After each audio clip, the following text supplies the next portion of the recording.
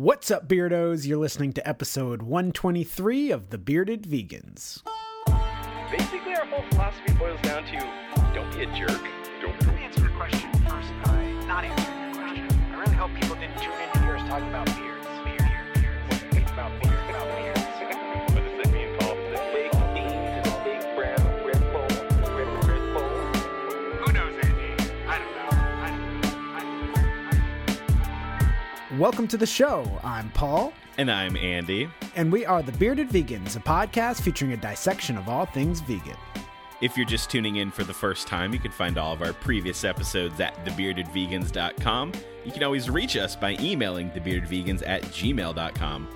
In today's episode, we're going to talk about what we've been eating, go over the news, and then conclude by asking the question, are vegan challenges like Veganuary effective? Yeah, I'm really excited to talk about Veganuary, Paul, now that it's been over for a little bit and we're starting to get some survey results back, so we actually have some data to dig into and determine, is it successful? And we can talk about some other similar types of challenges and what do they mean for the vegan movements. And, I'm surprised that we haven't talked about Veganuary more expansively in the past, but here we are to do it now, so I'm excited to dig into that with you. You know what else is successful, Andy? I think you've been putting some successful food in that mouth. So tell me all about it. I've been successfully shoving food in this mouth for the past week and a half since I got to Los Angeles. So I think the big headliner for this food discussion, Paul, is I got to try the new Beyond sausage, which has been tantalizing my taste buds ever since I saw it getting posted. Because there's a lot of good vegan sausage out there. I love me some tofurkey and some field roast. But the Beyond Burger has been so incredible and so realistic and tasty that I was like, okay, Beyond Meat is really doing big things in this space right now. And I'm excited to see what they do with the sausage because I want a sausage that's nice and greasy and has like a snap to like a skin to it. You know, all the gross stuff that people love about sausage. But does it bleed, Andy? Paul, everything needs to bleed, or else I won't eat it anymore. Broccoli must bleed. So it's at a few places around the country, and I saw an announcement that it was going to be at these two specific locations of Veggie Grill in Los Angeles. And Veggie Grill is a chain that's pretty much all up and down the West Coast at this point. I'm not sure how much further they've expanded. I know they just opened one in Chicago, I believe, but it's a chain that I have long resisted recommending to people because I'm like, it's a chain, you can get it anywhere. Why wouldn't you go somewhere that you can only get at this one specific city? But I feel like I just have to give in because I truly just love Veggie Grill so much. They just do it really well. So I went, got this sausage. I believe there's several flavors of it. Veggie Grill is only offering the bratwurst, and it comes on my favorite, a Pretzilla pretzel bun with some grilled onions, and they also give you this sort of cheesy sauce to go on it, and some red cabbage slaw. And I gotta say, Paul, I thought it was pretty dang tasty. It wasn't quite what I wanted it to be. It wasn't greasy.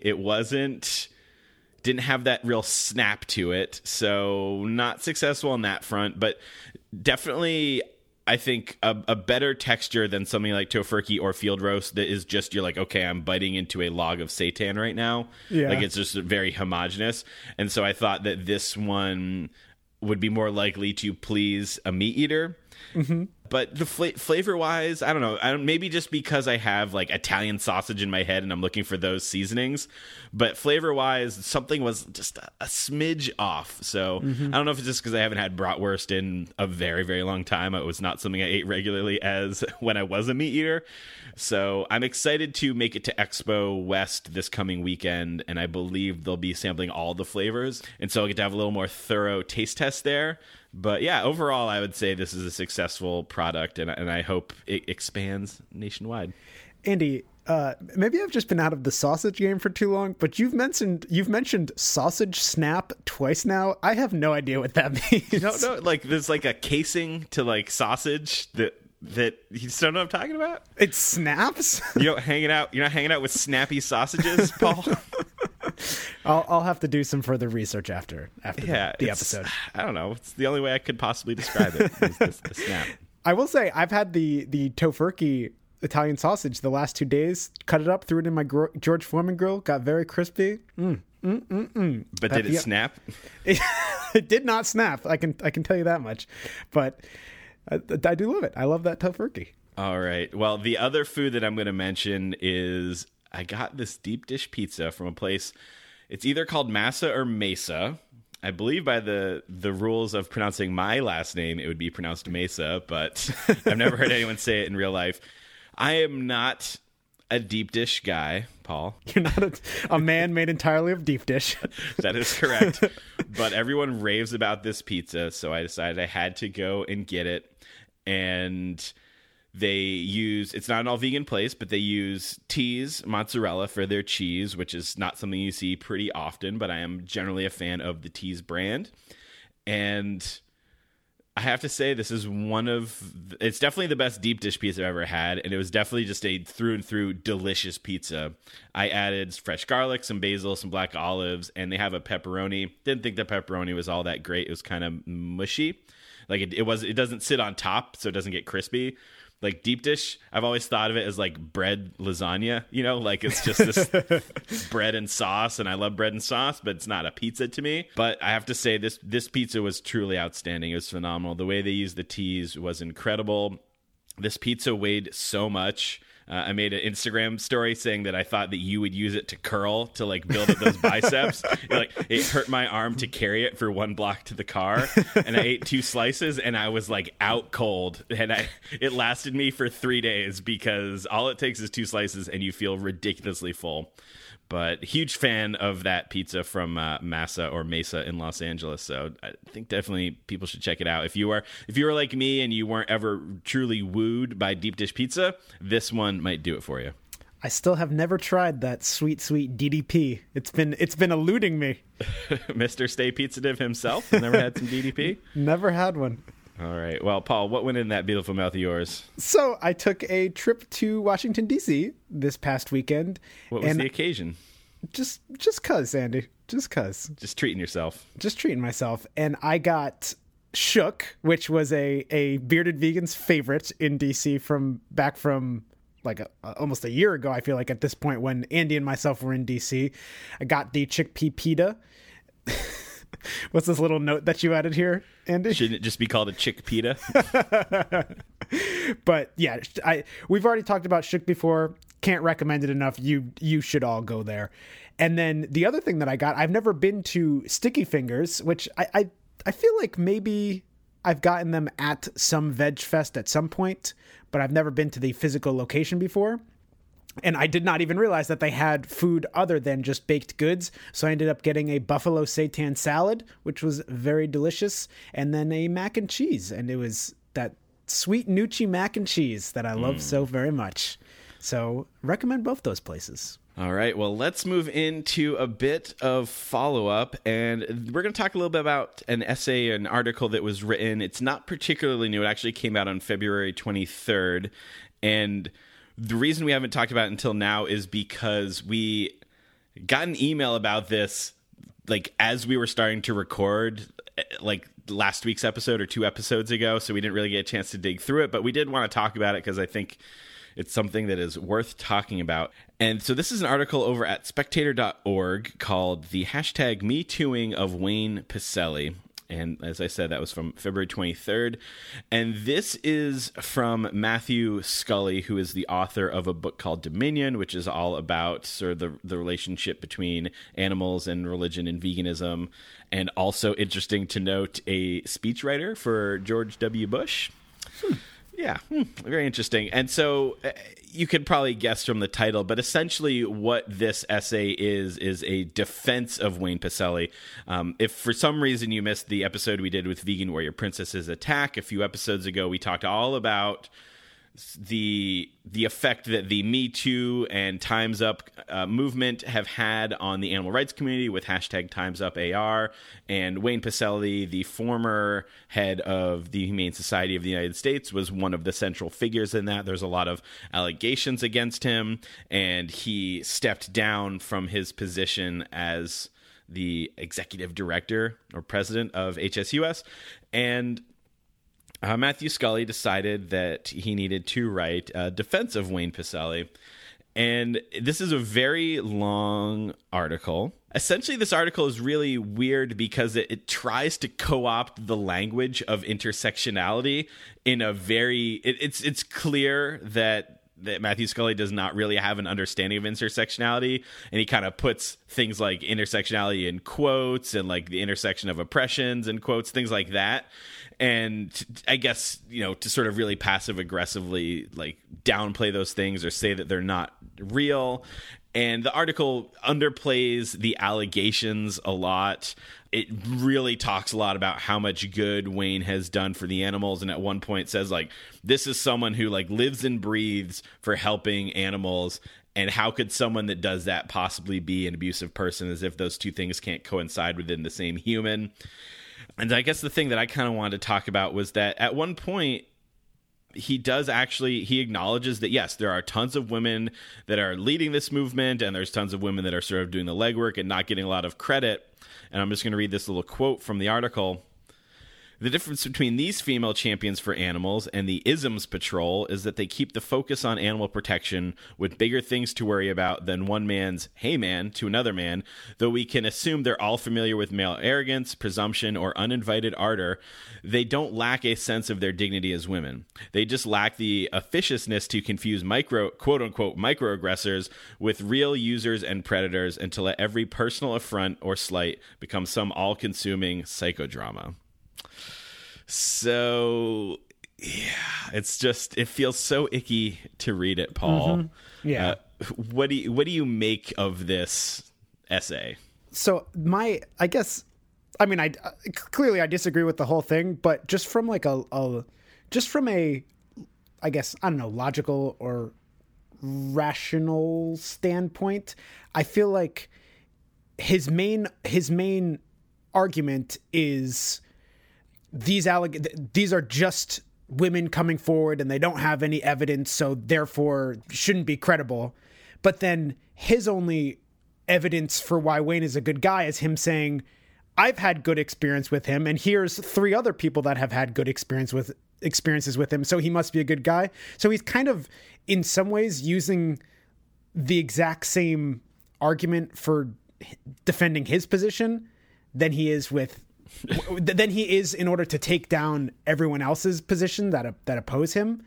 And I don't know, it's like the whole thing is written, like you said, Andy, it's very passive aggressive. It's not written very professionally at all. Like, he inserts these little passive aggressive jabs. Like, there's one time when he's mentioning some pro-feminism group, and he's like, oh, isn't it funny how these pro-abortionists are saying this thing about compassionate people? And I'm like, oh my God. It's like bringing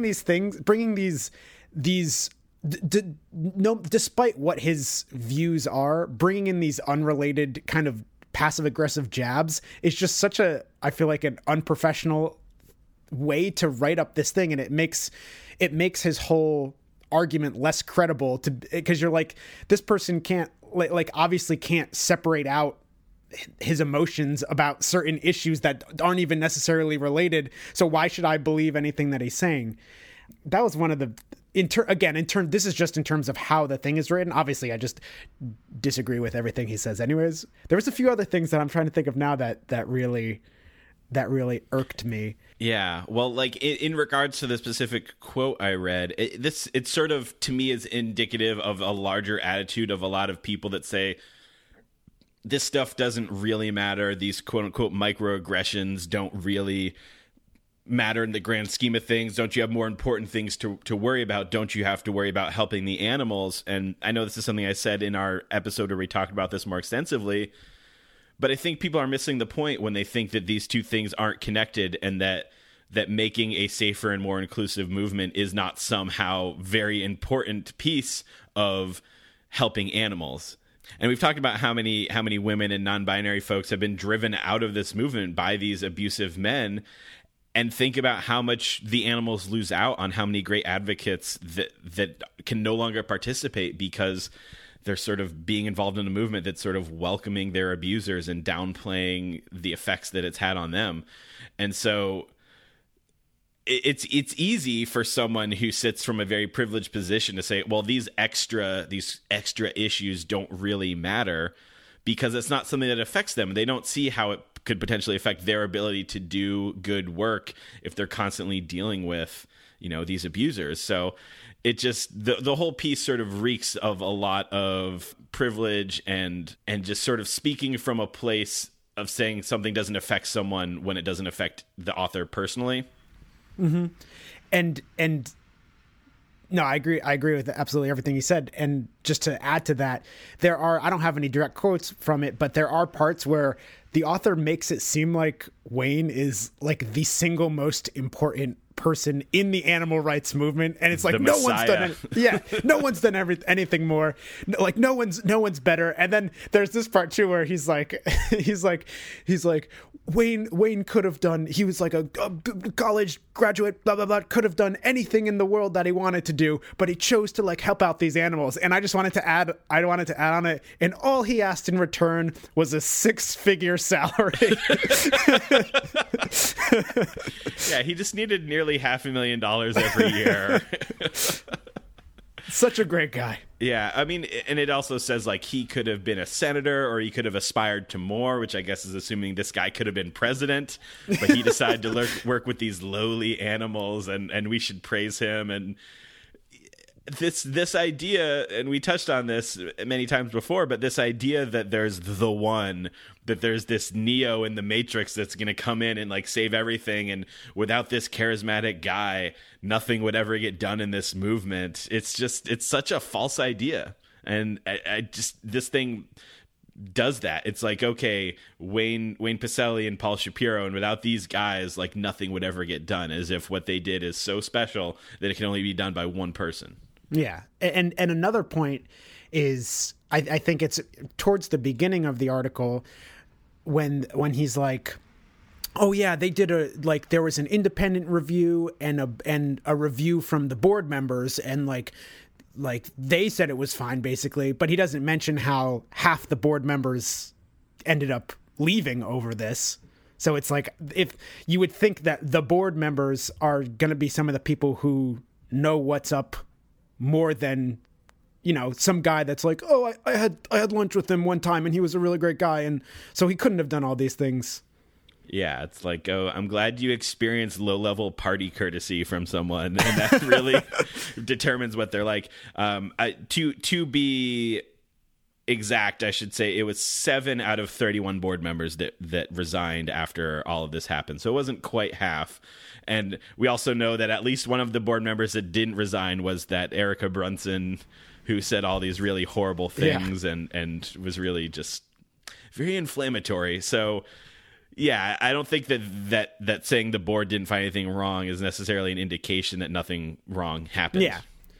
I imagine that this author saw those words that one board member said and was like, finally, someone's speaking some sense around here. I guess the last thing I kind of want to point out is that this article sort of just paints the women in this movement and non-binary folks that are dealing with this as these just people looking for any excuse to be angry at everyone and to take down every man, and they just hate men, and that's just like not the case. It's not like they're looking for these things. These things pop up, they happen, and they're there all the time. And I'm sure that they often ignore a lot of things, and it's, picking battles that happen, and to say that, oh, you're just like looking for all this stuff. It reminds me of some of the quotes that we were reading from Alex Hershaft of Farm during in Patrice Jones' Shape of the Movement essay, the little story that was shared in one of the previous articles, where he also had the same thing, where he's like, this isn't a real problem. These are just women. Their life's mission is to bash men, and they're just looking for any excuse to do that. And it's such a short-sighted way of looking at this thing. It's such a dismissive way of handling this issue. Yes. Well put, Andy. All right. Thanks again for bringing that to our attention. We could not find exactly who sent that email, but thank you very much for sending us that email. Major props. Yes, I was going through. Paul, I've been making an effort to go through and respond to everybody, but also I've been deleting things as they go. So I must have deleted it before. So apologies to Anonymous, but thank you for sending that in. We really appreciate it. Yeah. All right. So let's get into the news. Our first piece of news is coming from theintercept.com. It's really interesting. This is from March 2nd. Consumers are revolting against animal cruelty, so the poultry industry is lobbying for laws to force stores to sell their eggs. So the article starts off by just talking about how consumers are sort of awakening to the horror of the industrial egg industry and how a lot of consumers are starting to trend towards purchasing quote-unquote humane eggs. Obviously, we know there's no such thing, but essentially cage-free and free-range, things of that nature. And then talks about how the poultry industry, which includes eggs, is responding. In Iowa, the nation's biggest egg-producing state, lawmakers, at the behest of the poultry lobby, are making their most brazen attempt yet to fight the tides of change, simply making it a legal requirement for grocery stores to carry inhumanely produced eggs. Again, it's all inhumane, but a new bill in the Iowa State Legislature overwhelmingly passed by the Iowa House of Representatives on Monday by a vote of 81 to 17 would force any Iowa grocery store that participates in the Women, Infants, and Children Federal Food Assistance Program, WIC, and sells what the bill refers to as, quote, specialty eggs to also stock conventional eggs. And specialty eggs are the cage-free, free-range stuff.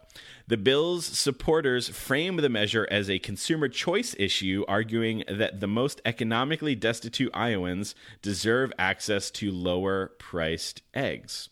And so the rest of the article, most of it is spent talking about the horrors of egg production, and it talks a lot about the history of Prop 2, which was the cage-free initiative in California many, many years ago. And I don't know, Paul, I just found this whole article really interesting because I think you and I have been struggling with this sort of government intervention that comes in and sort of disrupts the supposedly free market. Most recently with the $1 billion dairy bailout, and we've covered previous dairy bailouts as well. And I don't know, it's such a deflating thing to see. Now, obviously, you and I would just prefer that people purchase no eggs whatsoever.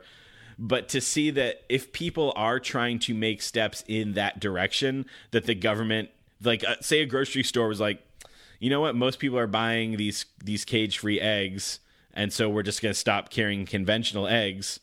But then the government come in and say, no, you have to carry these specific eggs.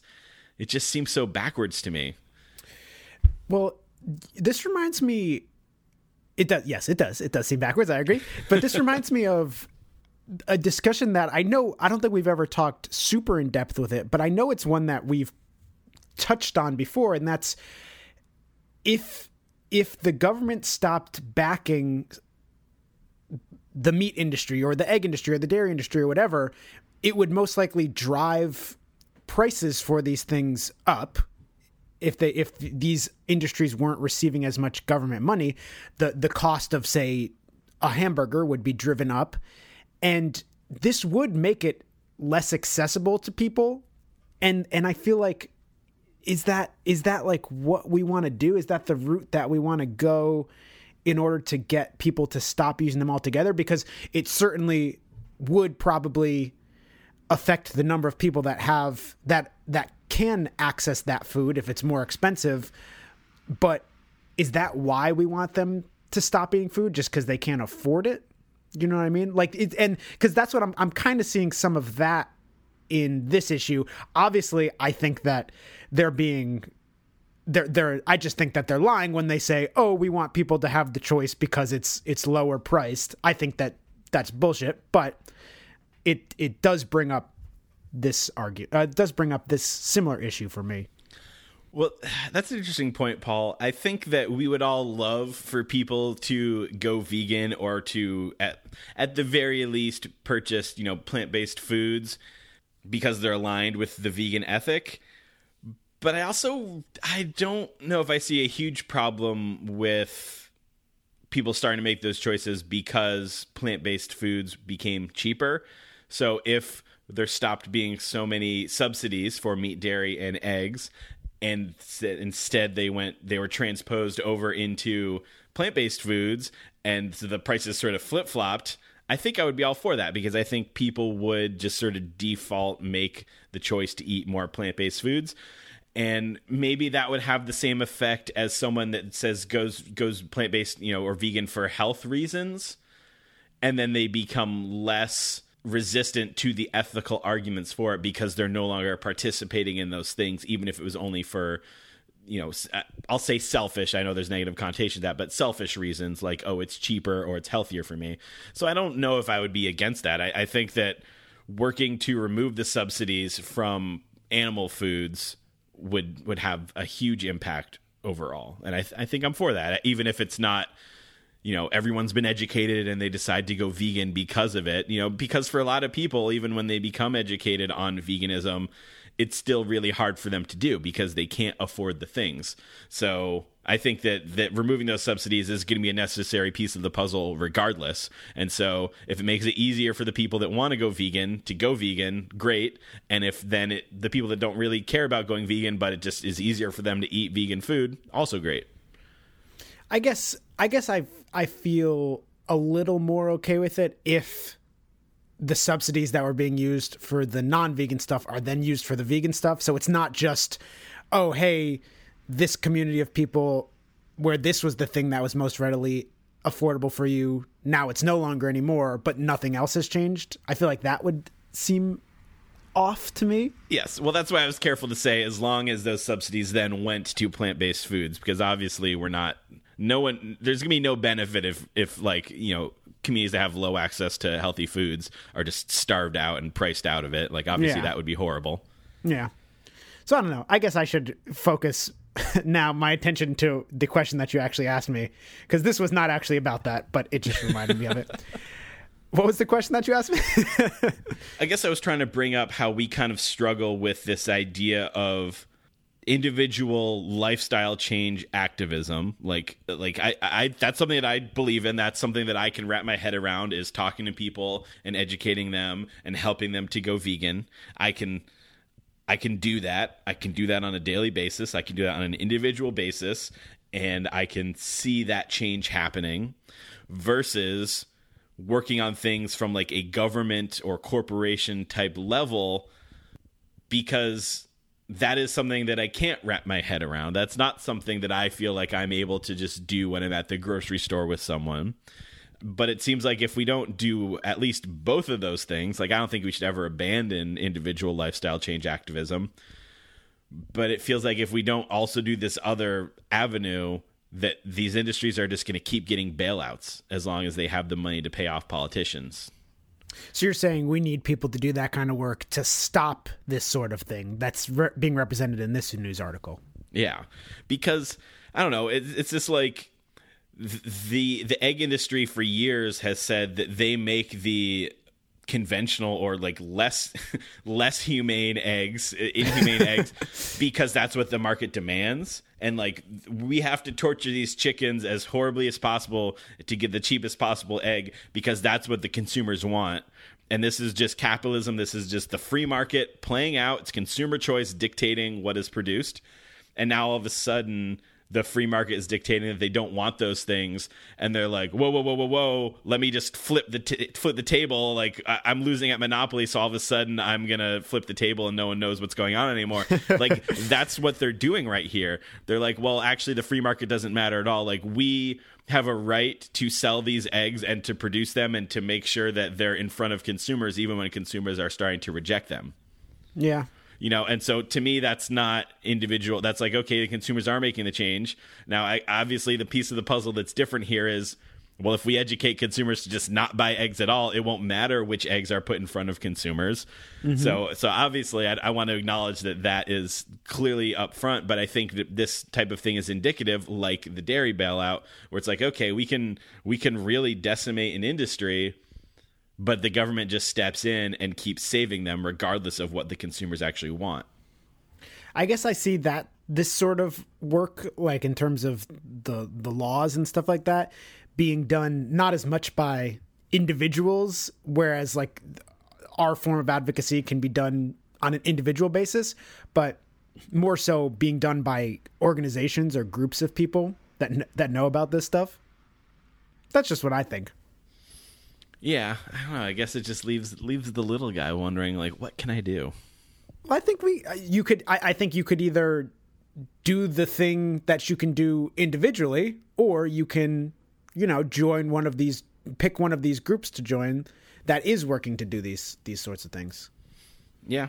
And I guess I would say that I think that regardless of how much corporate work is done, it's still important to continue to work to build a base of the public that will support that work and will contact their, legal officials and all of those things, because if it's just a few people working on laws that the rest of the population isn't going to support, it would be significantly harder for them to actually pass.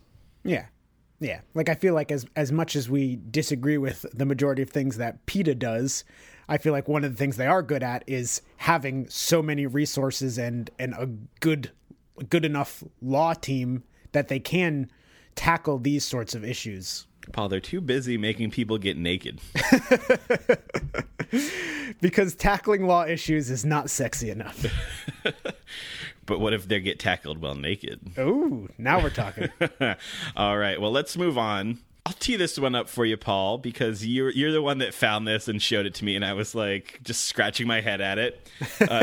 There's been a lot of vegan celebrity-related news, and I first just wanted to direct people towards our episodes 47 and 48, which are part 1 and 2 of Are Celebrities Good for Veganism?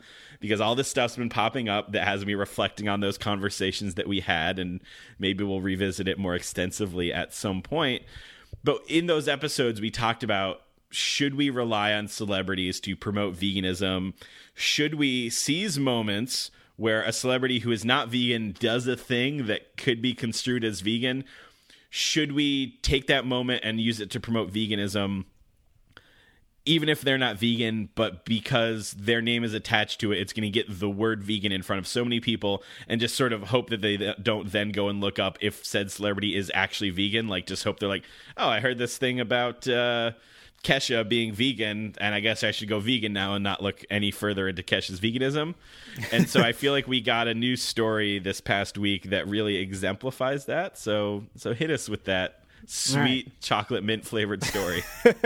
So this is from Veg News, article titled "Donald Glover buys 113 boxes of vegan Girl Scout cookies."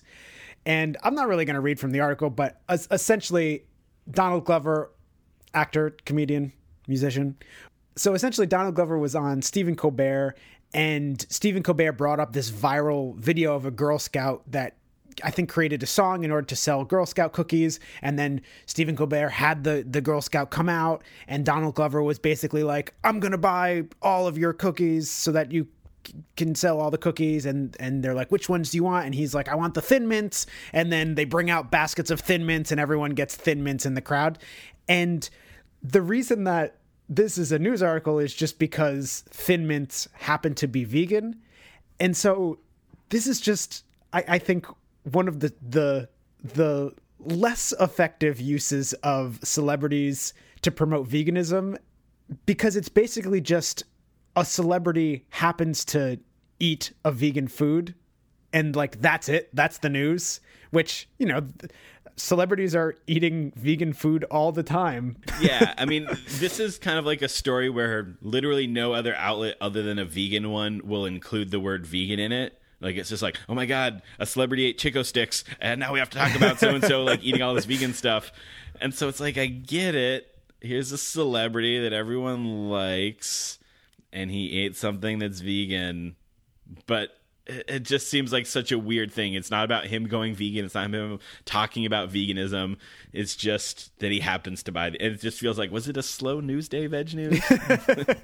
and in the article it says things like, Colbert then presented a basket full of the vegan cookies, and it's like, no one that's not vegan is going to call Thin Mints vegan cookies. They're just going to call them Thin Mints. Yeah, and I feel like I should also point out, pretty sure those Girl Scout cookies are not Food Empowerment Project approved, so probably some slave chocolate going on there, which is obviously very unfortunate. So Yeah. I don't know. I hate to be a downer on this story, but it's just kind of like, why is this being covered at all? So on the flip side, though, Veg News reported on another story of a vegan celebrity that I think has a little bit more weight to it. So this one is Beyonce urges 112 million fans to go vegan for Coachella, just for Coachella. And that's it. Award-winning singer Beyonce announced that she will follow a plant-based diet in preparation for music festival Coachella. 44 days until Coachella, vegan time, Beyonce posted to Instagram before asking her 112 million followers to click a link in her bio to join her. The link is to meal delivery service 22 Days Nutrition, which Beyonce co-owns with vegan entrepreneur Marco Borges. Gorgeous Borges. And essentially what this is it's a 22-day plant-based challenge. And I was snooping around the website a little bit, which is mealplanner.22daynutrition.com, and looking through the frequently asked questions. And there was an actual post that said, what is a vegan or plant-based diet? And it says, a plant-based diet and a vegan diet are similar in that both diets avoid all animal products. But a plant-based diet, a term we prefer to use, is a diet that is based on nutritious, whole food, plant-based options like whole grains, vegetables, fruits, nuts, and seeds. A plant-based diet does not include processed foods like soy burgers, fake, quote, meats, chips, cookies, and so on. All my favorite foods. I know. So they're clearly promoting one type of a vegan or plant-based diet, and clearly this is just from a health. This is like from the health standpoint. Now, I don't think we should discredit, though, how many people that this is going to reach. The article concludes with, Beyonce's Vegan Time Instagram post has garnered more than 2.6 million likes in less than 24 hours, with many followers pledging to join the singer in eschewing animal products in solidarity. So even if like 10% of those people actually do it, that's still a decent amount of people, even if 1% of them do it. Well, but here's the thing. What do you mean by do it? Because this is just promoting a meal program? You know, Andy, just do it. Just do it. Beyonce, just do it. Yeah, I mean, I guess that's the thing that kind of makes me feel a little weird about the whole thing. It wasn't just like everyone should go vegan. It was like everyone should purchase this meal plan that I'm going to benefit off of. Yeah. Now I should say, I think there's a lot of, I think there's probably a lot of good that can come from someone that's like, I want to go vegan, but I don't know how, and I don't know what the food is like. And is there just someone I could give some money to and they'll just do all the food for me for 22 days? I don't think there's anything wrong with that. I think that would actually be a really helpful tool. But if someone has to then go and pay $627, which is the cheapest rate per meal someone could pay, which is about $9.50 a meal, and that's for getting breakfast, lunch, and dinner for 22 days of, quote, healthy, satisfying, and delicious meals. I mean, that's not like the most expensive, but obviously if people are making meals for themselves at home, they can make it for way cheaper than $9.50 a meal per person.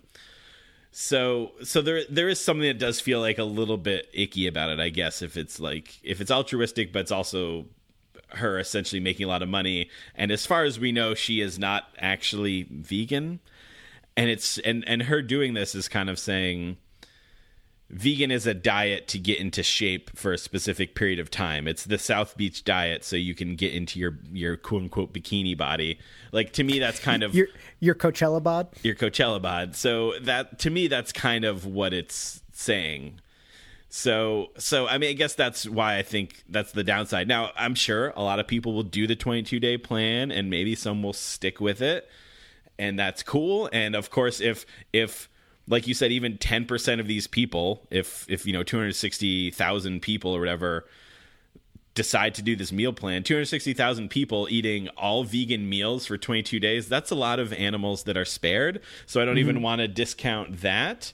But I do kind of wonder about the long-term effect of sort of portraying it as like, this is just a drop 10 pounds thing for a music festival versus this is an ethical obligation that we have towards the animals on this planet.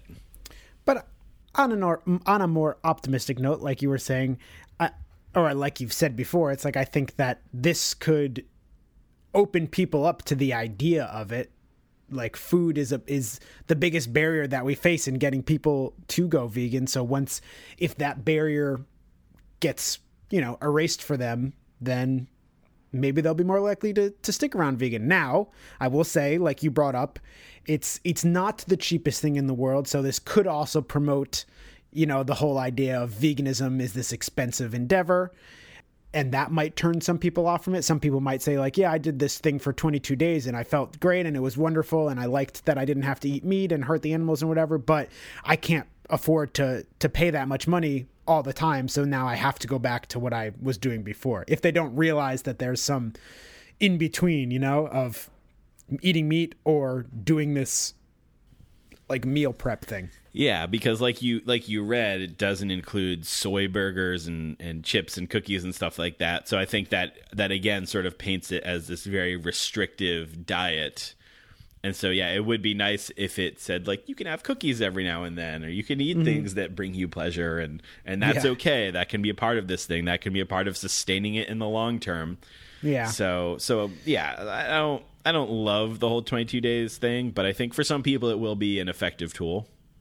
Yeah, and like you were pointing out before also, it definitely feels icky that she's benefiting financially from this as well. Like, it's you see this all the time with fitness supplements and stuff like that, where you'll see this long article that's like, hey, did you know that you're probably deficient in vitamin Z17 and like this is all the benefits of blah blah blah blah blah blah blah blah, and it's this long article and you're like, wow, maybe I am deficient in Z17, and at the end it's like, and I just so happen to have the supplement for Z17.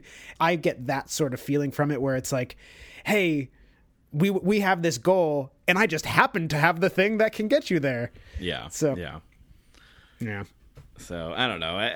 I am wary of it, but it's happening. So I'll choose to embrace the positive aspects of it, which is potentially tens of thousands of people not eating animals for 22 days, and hopefully many of them or some of them sticking with it.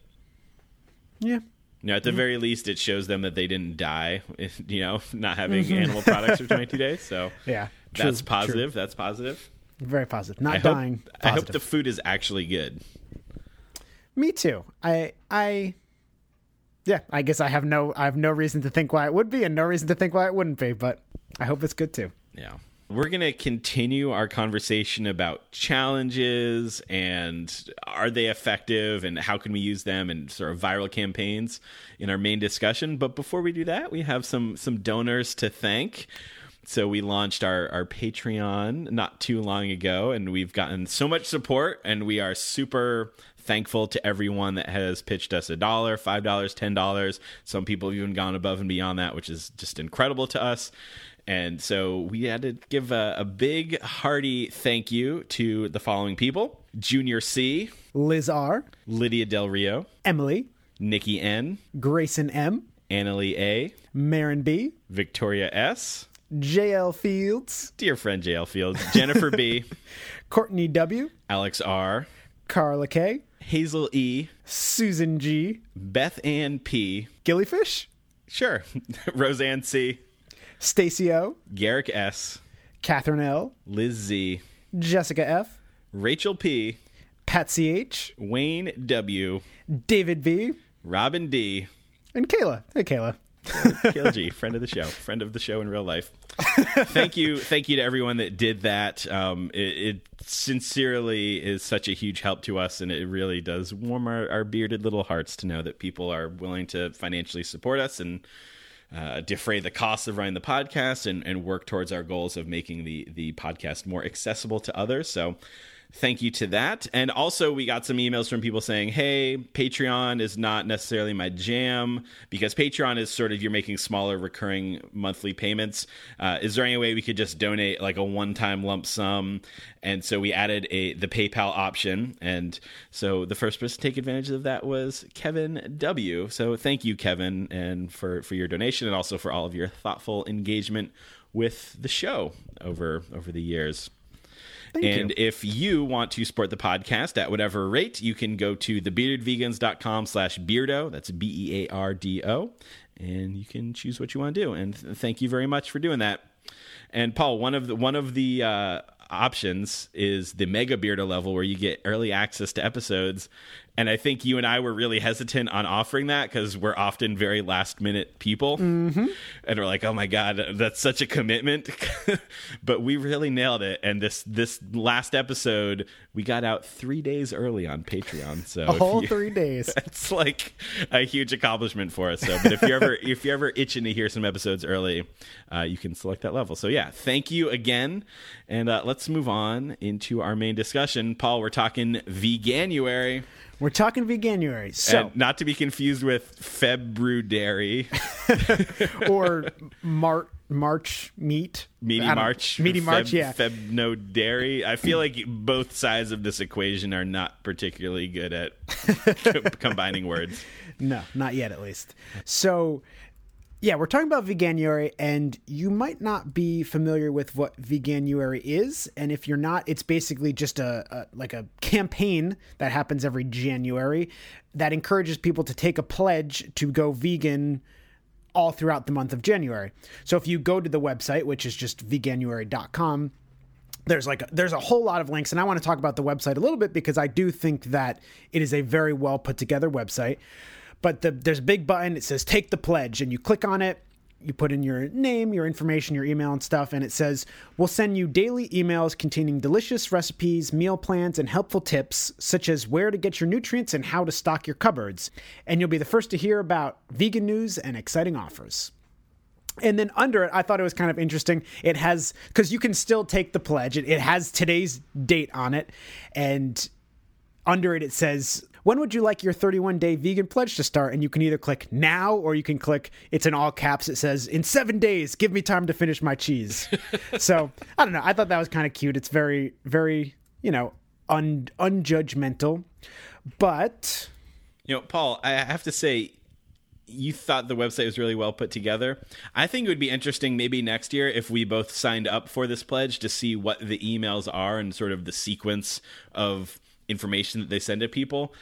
I thought, as I was looking through the website, there was a lot on there, but it wasn't really clear like where to start, because there's free vegan starter kit, and you click on it, and then there's just like a bunch of images you can click. But the first one is accidentally vegan products, and then Dr. Greger's Daily Dozen, which is the fruits and veggies that you should be eating, and nuts and seeds and whatnot. And there wasn't like a clear order. There wasn't like so you've gone vegan. So I guess maybe that's something you get access to if you do the email. But I wish that, I'm sure there's a lot of people that are interested that don't actually sign up for the email or the pledge, but they're still looking for sort of resources.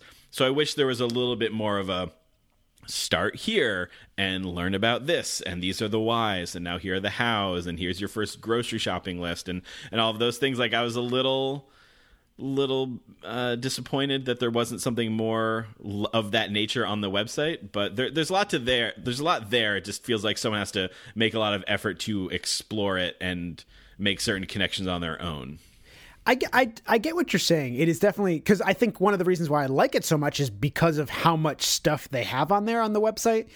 I do get what you're saying, that it can be, I can see it seeming overwhelming, but at the same time, I'm going to have faith that most people, hopefully many people, know how to kind of navigate a website in terms of what they want. So someone will click on the starter kit, and they don't need to click on all 20 of the links that are there. They can choose like, local vegan social groups, I'm going to click on that one, or top 10 vegan myths, I'm going to click on that one. Like, they'll only click on the ones that apply to them. So it's almost like this website is providing more than they need to.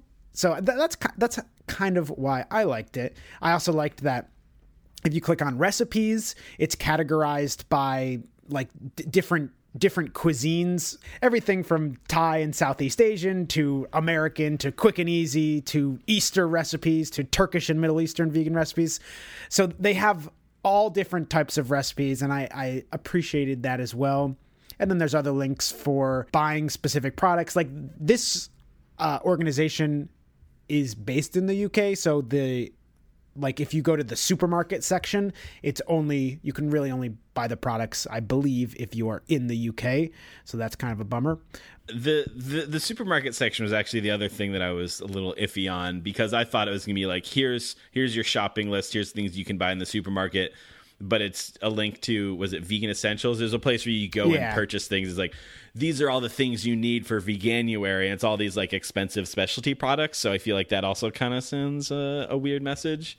I guess. I don't know. I'm just a hypercritical jerk. I think I'm more stoked on this website than Andy is. But yeah, the last thing to say about the website, there's like a few other tabs, but the vegan myths tab is nice. It has 43 of the most common responses you'll get about being vegan that people will say to you and how to respond to those. So I don't know. I was into this website, Andy. Yeah, no, I mean, there's definitely a lot of good information on there. It's just our job to be skeptical and critical, Paul. You're right. I will say something that I do love about this. All the information is free, unlike 22 Days Nutrition. So I think that's a huge bonus.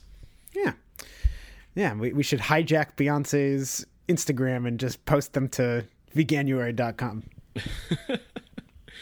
All right, so Paul, people sign up for this pledge at any point in the year, but there's the biggest push for it. So people start on January 1st, sort of coincides with New Year's resolutions of some kind. And so we wanted to sort of discuss, is this effective? Was this successful? Is this a successful campaign? So what indications do we have that this may be a successful campaign? So the main indication that we have is from the Veganuary website itself. They post little news articles and blogs, and this article came out at the end of February, and it is titled "A Record-Breaking Veganuary 2018." And it says, the campaign grew 183% this year, with 168,542 people signing up to go vegan. So they talk a little bit about some of the data that they collected in surveys that you got when you signed up for the pledge, and things like why you signed up, and the reason, the biggest reason was 43% of people said for the animals, the next biggest 39% for health. And then they asked people, like, what was your diet before you were vegan?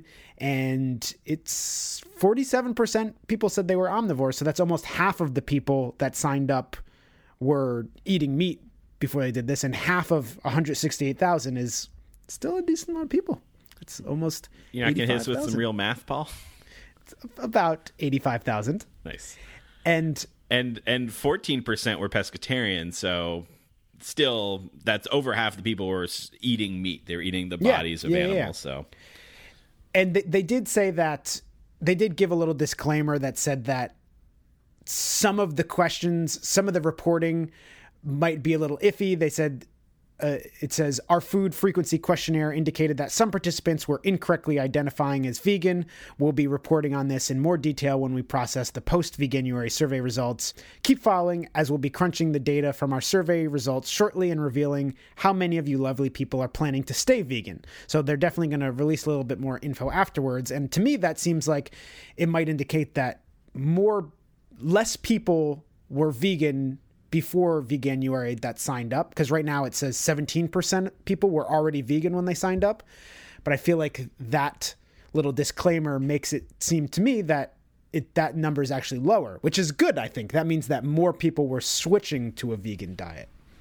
It also means a lot of people are confused on what veganism actually is, but hopefully not new. After. But if they gave the questionnaire, depending on, I guess, when they gave the questionnaire out, hopefully they have a more clear view of what veganism is after this. Yeah, definitely. So there was a ton of people signing up. That's pretty cool. And they have the thing that shows the growth of the signups since 2014, which is really promising. Yes. So it seems, just from this little infographic that you can find, we'll post the link for it on this article. In 2014, which is when I believe it started, they only had 3,300 people. And then every year they're basically growing exponentially. So it went from 3,000 to 13,000 to 23,000 to 60,000. And now it's at almost 170,000 people. So it has more than doubled basically every single year. It's around doubled every single year, which is great. And if it kept doubling, that would imply that it would be 300,000 people would try it next year, which would be very good, I think. Yeah. It's really cool to see how much they've been growing every single year. Yeah. And I think one of the big questions is how many people are still vegan now, because it's great. I mean, we can't downplay this many people not eating meat or any animal product for an entire month. But of course, we'd like to see people continuing to be vegan afterwards.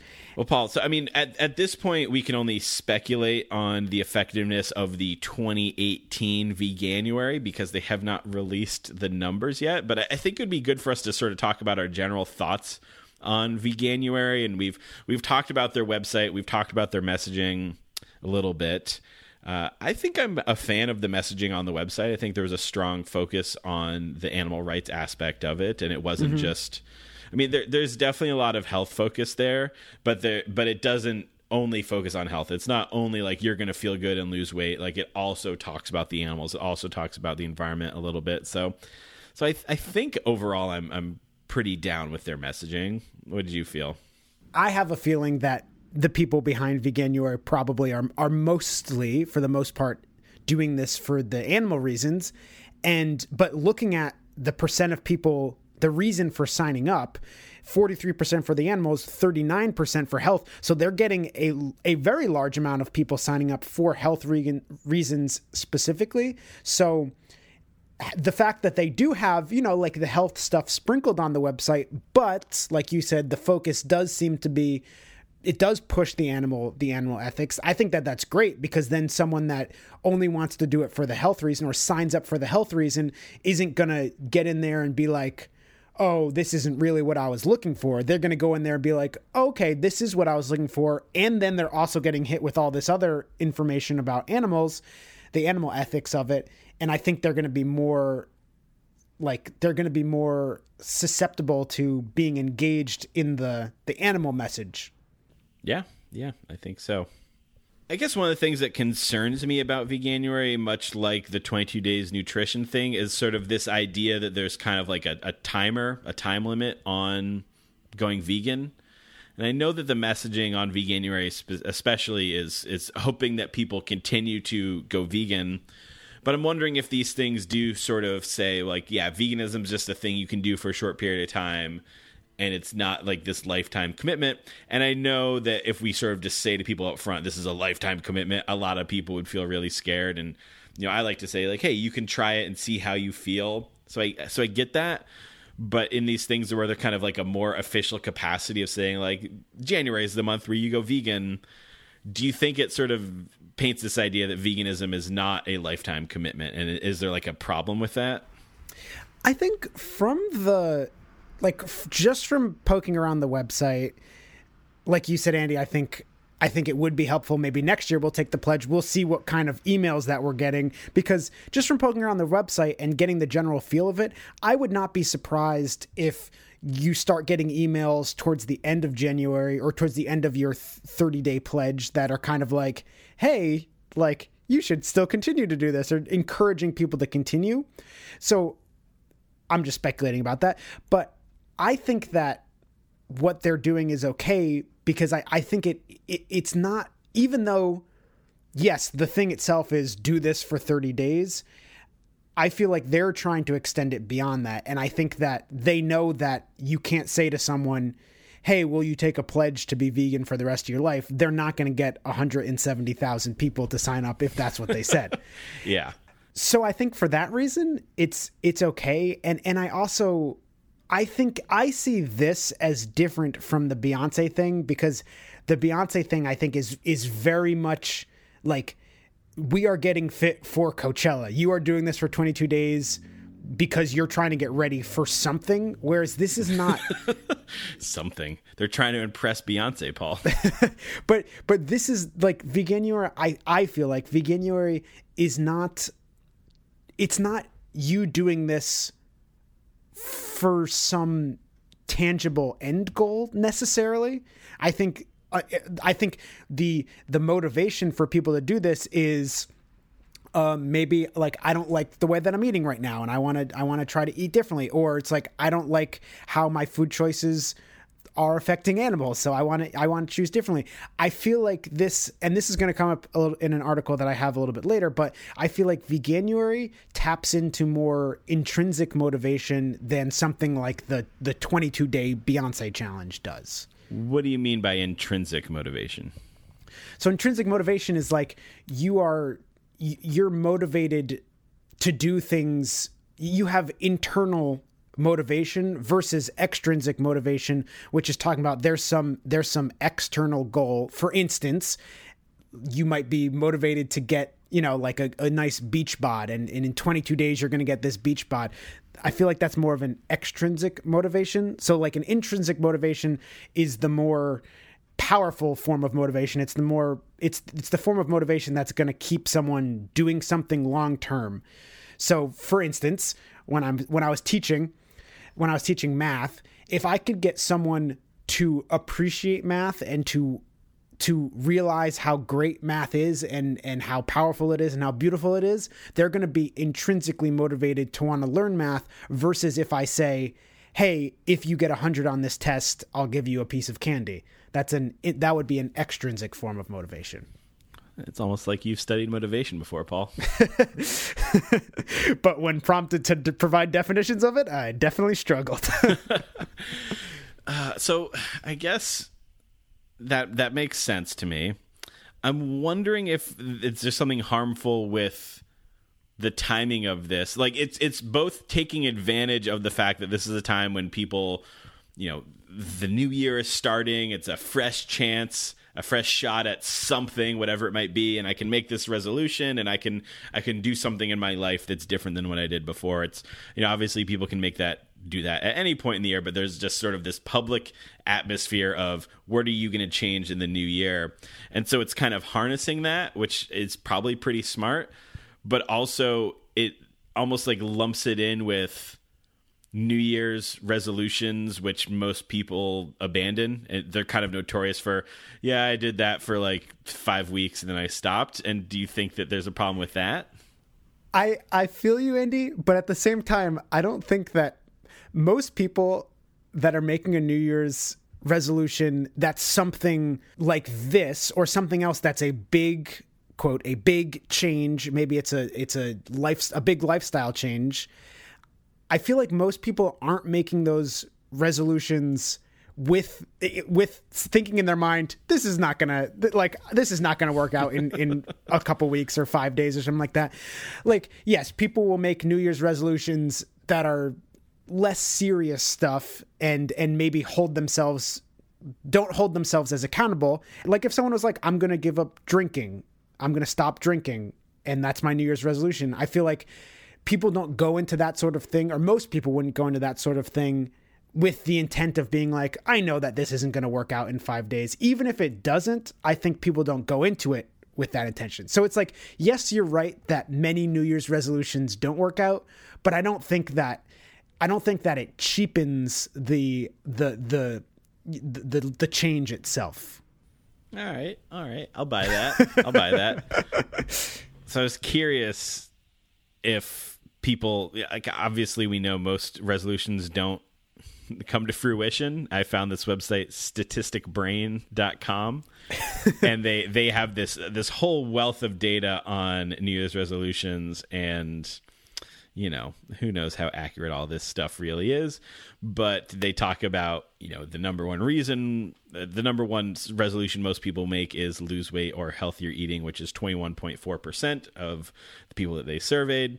And then they have the success rate. And so percent of people in their 20s who achieve their resolution each year is 37.8%.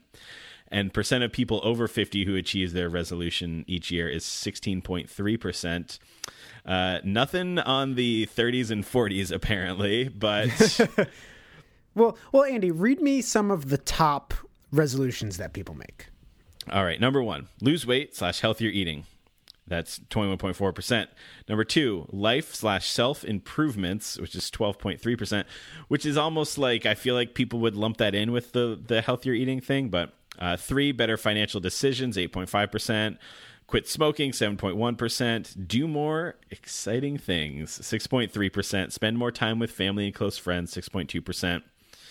So I think that even the number one reason, which is I think would be maybe the most closely tied to Veganuary, which is eating differently, I feel like all of those things that you read out they're so vague, and they don't necessarily have this kind of set plan that the Veganuary website and the emails they provide you.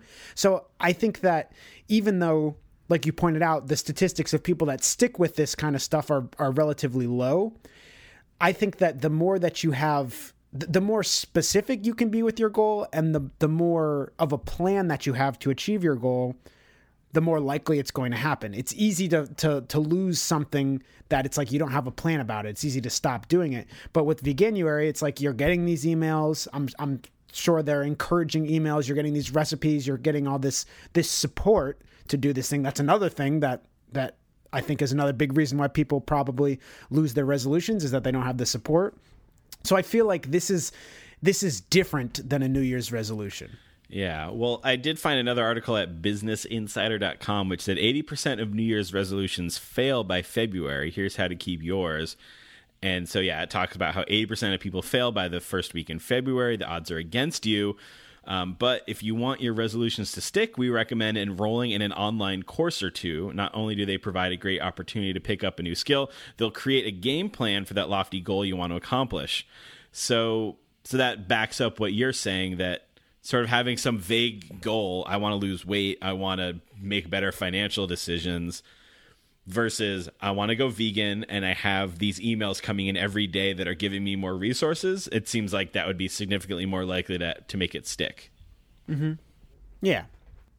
Another check in the Veganuary box. Yes, indeed. I think it feels like we're heading towards this thing might be effective, might be successful.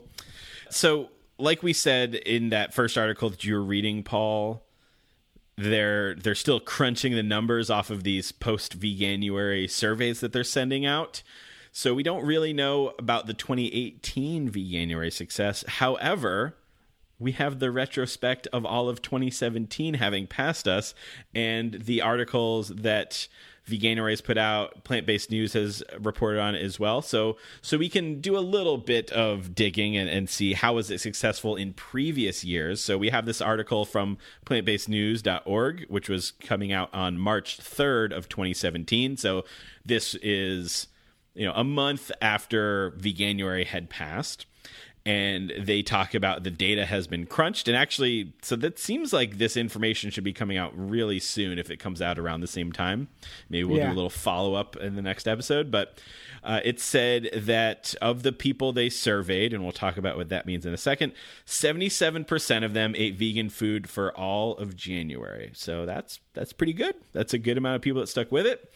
And it said that 67% of them said that they are staying vegan. And of that 67%, it breaks down to 59% of the meat eaters that did it, 64% of the pescatarians that did it, and 75% of the vegetarians that did it. So it seems like Veganuary is definitely a very effective tool for helping vegetarians make that final leap to veganism, which is pretty cool.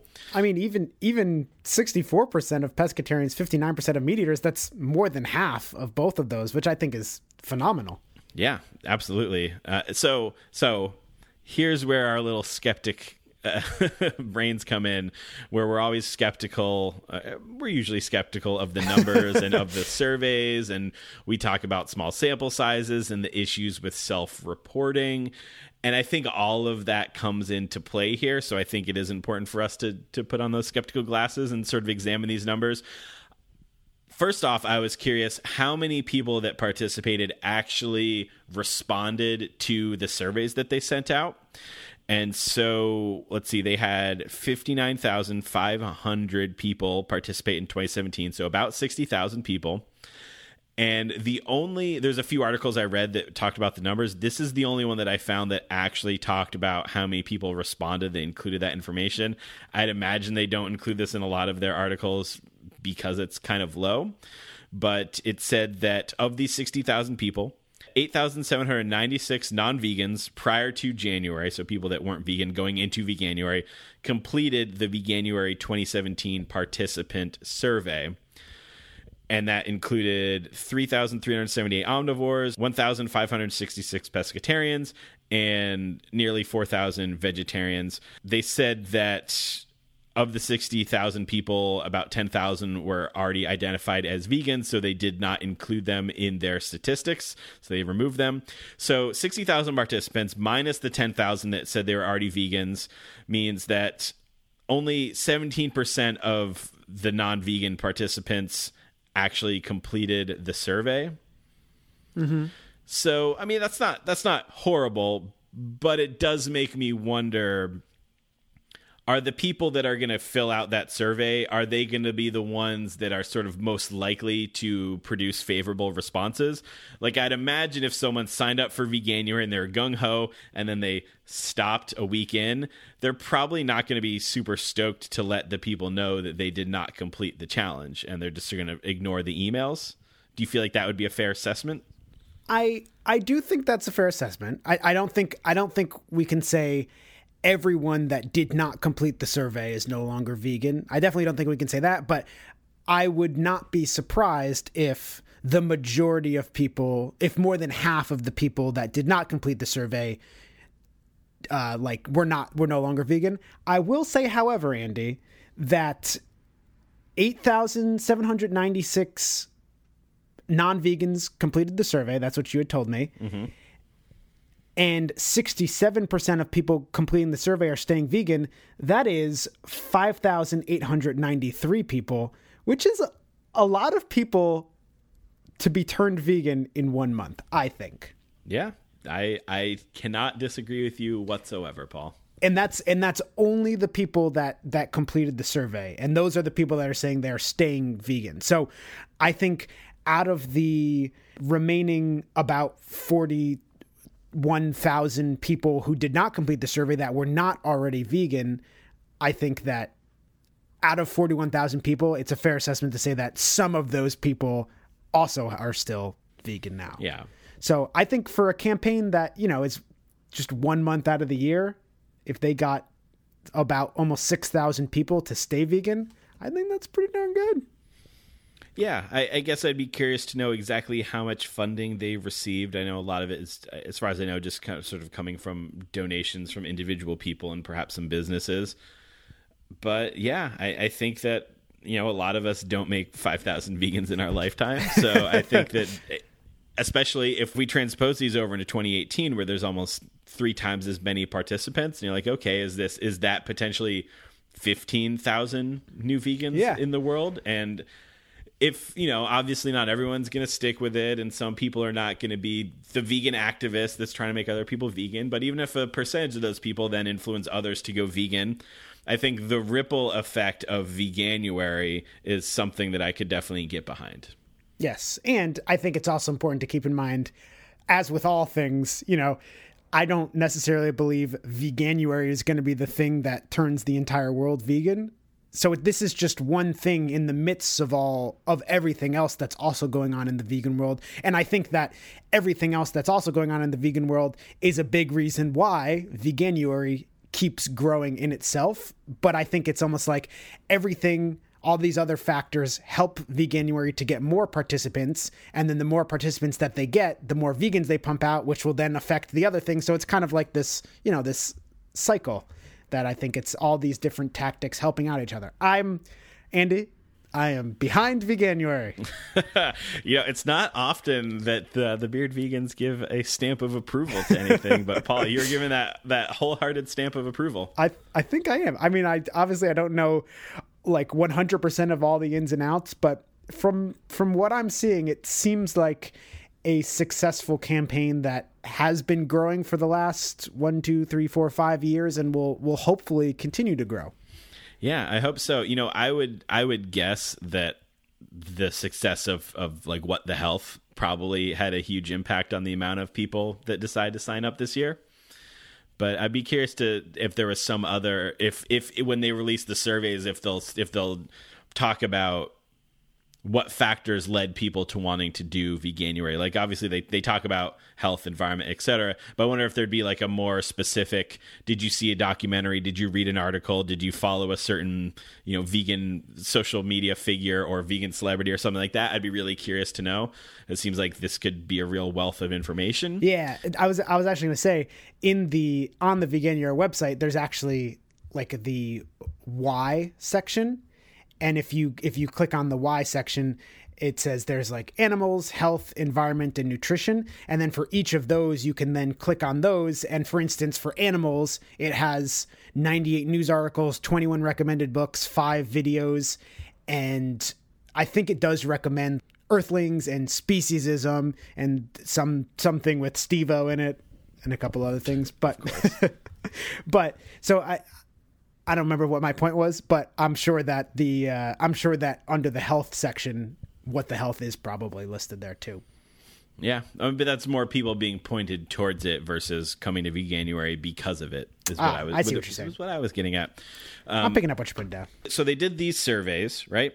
And this information was released in March and presumably done shortly after Veganuary ended.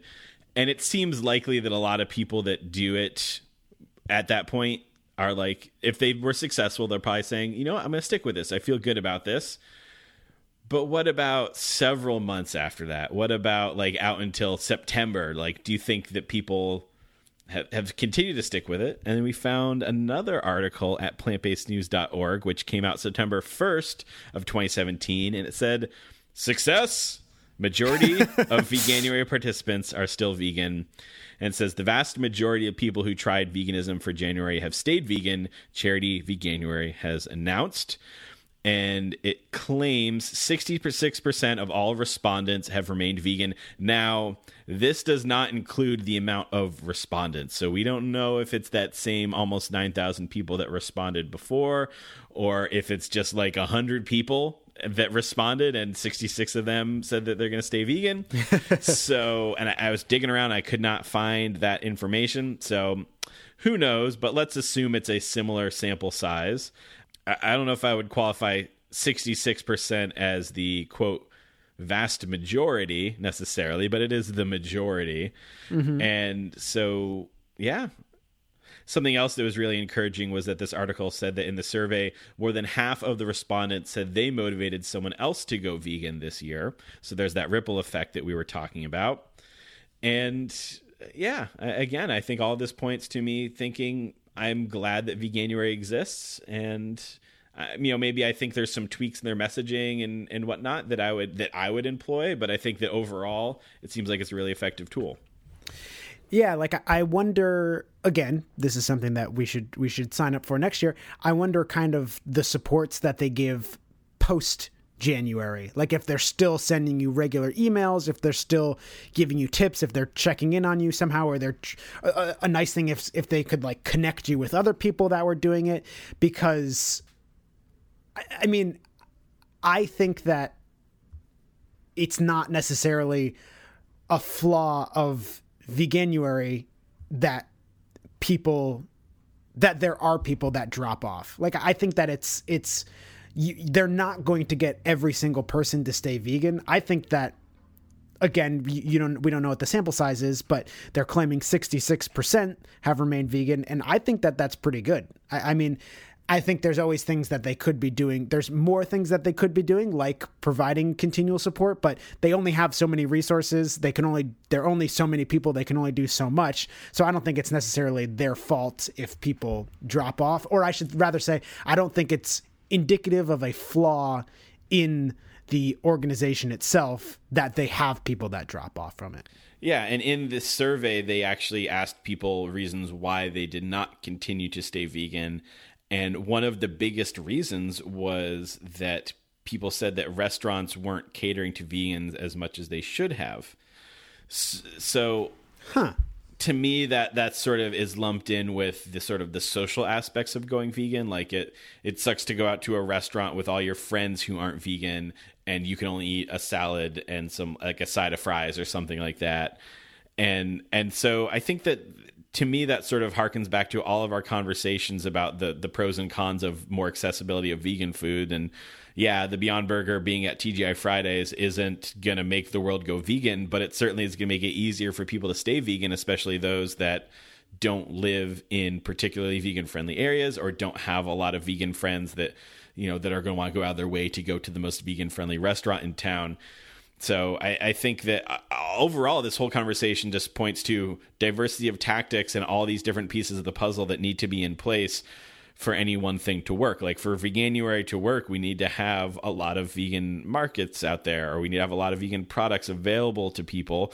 But we also need the activists that are doing the work to educate people about, you know, how horrible animal use is. And, you know, we need all of these things. And Veganuary would not be a success if it was the only form of advocacy that was out there. And actually, I wonder if, because this article that you're reading is from the 2017 results, so this was written in September of last year, and I wonder if them finding out that most people haven't stuck to veganism due to restaurants has prompted them, because I haven't mentioned this yet, but there is another section on their website that just has, it lists like very popular restaurants, and it kind of gives them stars between either 0 or 1 star and then 5 stars, 5 stars being the most vegan friendly. And then you can click on them and then it'll kind of tell you what you can get as a vegan in there. So I wonder if that whole section of the website was in response to this survey answer, people saying, oh, it's difficult to eat out at restaurants. So in response, they were like, hey, here's a guide on how to eat out at non-vegan restaurants, which would be cool if that's what they did. Yeah, and that is a great resource. And I know you mentioned that they're UK based. I don't know if we mentioned that on the website there's like 3 flags up at the top and you can pick your location, and so you can click the US flag and that'll give you restaurants in the US. It'll give you accidentally vegan products that you'll find in the US as well. So I like that they have various options and they can cater it to specific locales, and maybe in the future they'll expand it to even more countries to make it so that it reaches even further. Nice. Yeah, that's cool. I didn't realize that. Yeah, and they made a prediction in this 2017 article about how many people they expect to participate, and they said they expected 150,000 people to take part in 2018. And Paul, pretty accurate. Yeah, 100, almost 170, which is like, usually, you know, when people are like, oh, next year we're going to be even bigger and bigger, we're going to get this many people. Usually, I feel like most times that doesn't come to fruition. But this time, yeah, they actually exceeded their guess by almost 20,000 people, which is awesome. So I'm excited to hear what their guess is next year. 12 million people. All right, Paul. So something that is on my mind now is, well, if this is such a success, could this be replicated for other months? Is there any other month where this would be possible? Is there a vegan November? Or I don't know. I'm not even going to try and jam vegan into, V June or so, like whatever it is. Like, is this something that could be replicated more than once a year, do you think?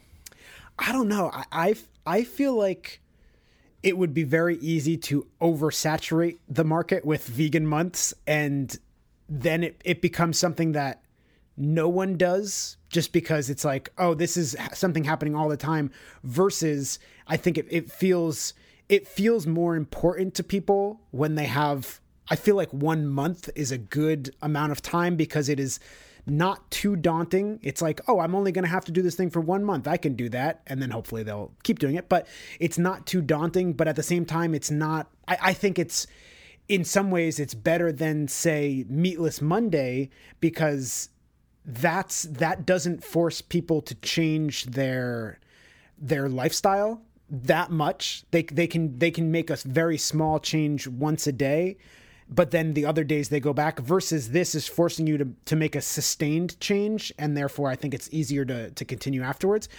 But I think that just having it in January, I think that that is okay. And the reason I think that's okay is because it's like we have so many other tactics. We have so many other avenues for promoting advocacy. I don't think we need, even though I think that this one is super duper effective, in my opinion, I wouldn't want to lessen that impact that it has by oversaturating it. So I think that my answer would be no. I don't think that we should include this in other months. I think that there are different things that we can do to promote veganism at other times, and in January we can go hard on Veganuary. All right, fair enough.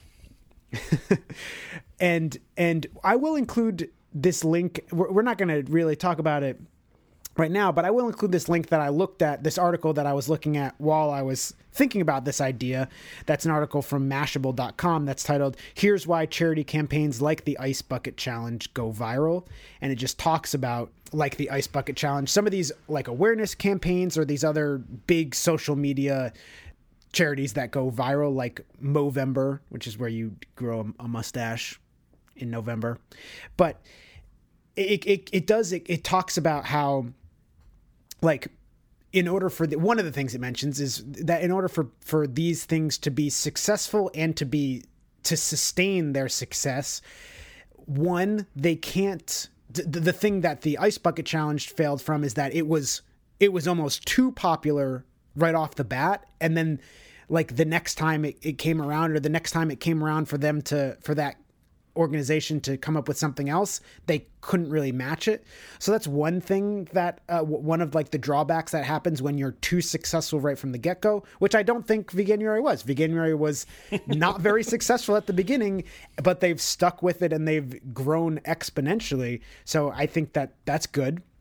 And then the other thing that they talk about, one of the other things that they talk about, which is what I was kind of saying, is that it does, I'll just read this quote. It says, "The key to a viral campaign that sustains its momentum is giving people incentive to keep supporting the cause on their own, independent of an annual event. That means creating a window big enough to internalize a new norm or behavior.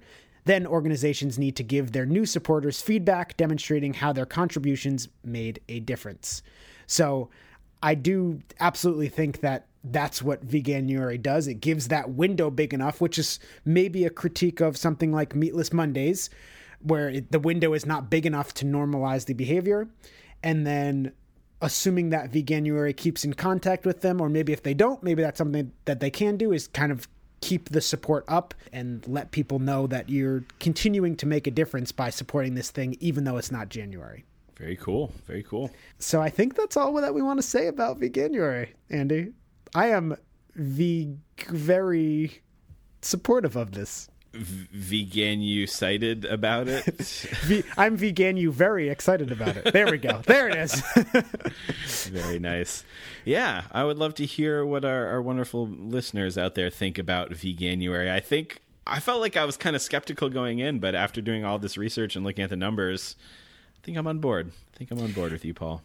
And also, I think if anyone out there has something else that they found, I guess, similar to Veganuary, but not like the kind of Beyonce, the whole, like, I don't really want to find more of these things that are just like, you'll lose so much weight in 22 days going on a vegan diet. I'm not really looking for those, but more of the, like, from the animal ethics side of things, these sort of 1 month challenges or any other sort of these challenges that promote veganism. If we haven't already seen them, it'd be cool if you let us know if you know about them. Yeah, and I would actually love to hear from anyone. Do we have any listeners out there who went vegan for Veganuary and have stuck with it? I think I'd be most curious to hear about your experience of interacting with Veganuary. So please send us an email to thebeardedvegans@gmail.com.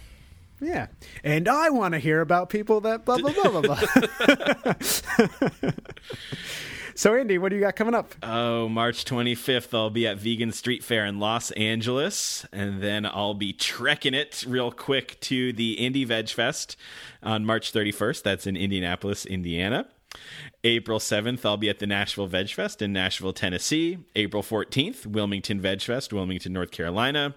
April 29th, the Veg Fest Michigan in Novi, Michigan. And I got plenty more dates all the way out through October at this point. And you can find all the dates, deets, and links to those at compassionco.com. And at any of those events I just mentioned, just come find the Compassion Company table. It's where I'll be selling my vegan shirts. And come say, what's up, Beardo? And we'll give you a button and a sticker. And we'll chat if the crowd is not too overwhelming. I always love saying hi to everyone. And yeah, definitely hope to see some people out now that we're about to kick back into Veg Fest season. Heck yeah. And I'll be there eventually at some point.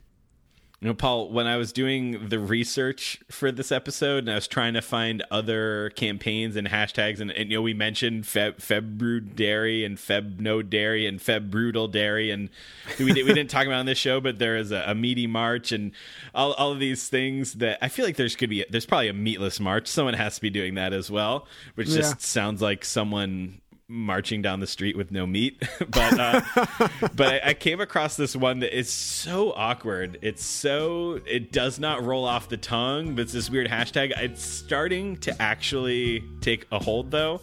Yeah. So I don't know, it's just really weird, but it's the following hashtag. #Veg. We are the Bearded Vegans signing off. Veganuary.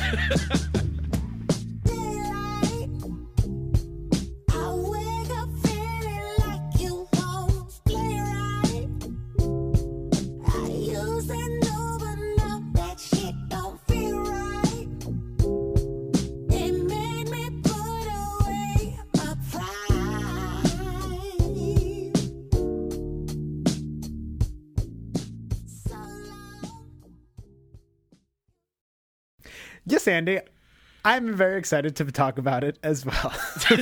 God, all right, let's do this over. Okay. Yeah. Yeah. Yeah. I want to do a Baby Driver style remix of you saying that. Yeah. Yeah, no, it's definitely coming in. It stopped, but it was like. I'm sorry, Andy. What was that like?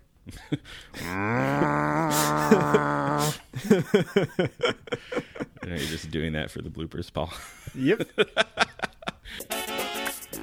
Everything from Thai and Southeast Asian to I clicked out of it. Hold on, I gotta look something up real quick. Okay. How many people don't complete New Year's resolutions? That is exactly what I'm looking for. Everything needs to bleed, or else I won't eat it anymore. Broccoli must bleed.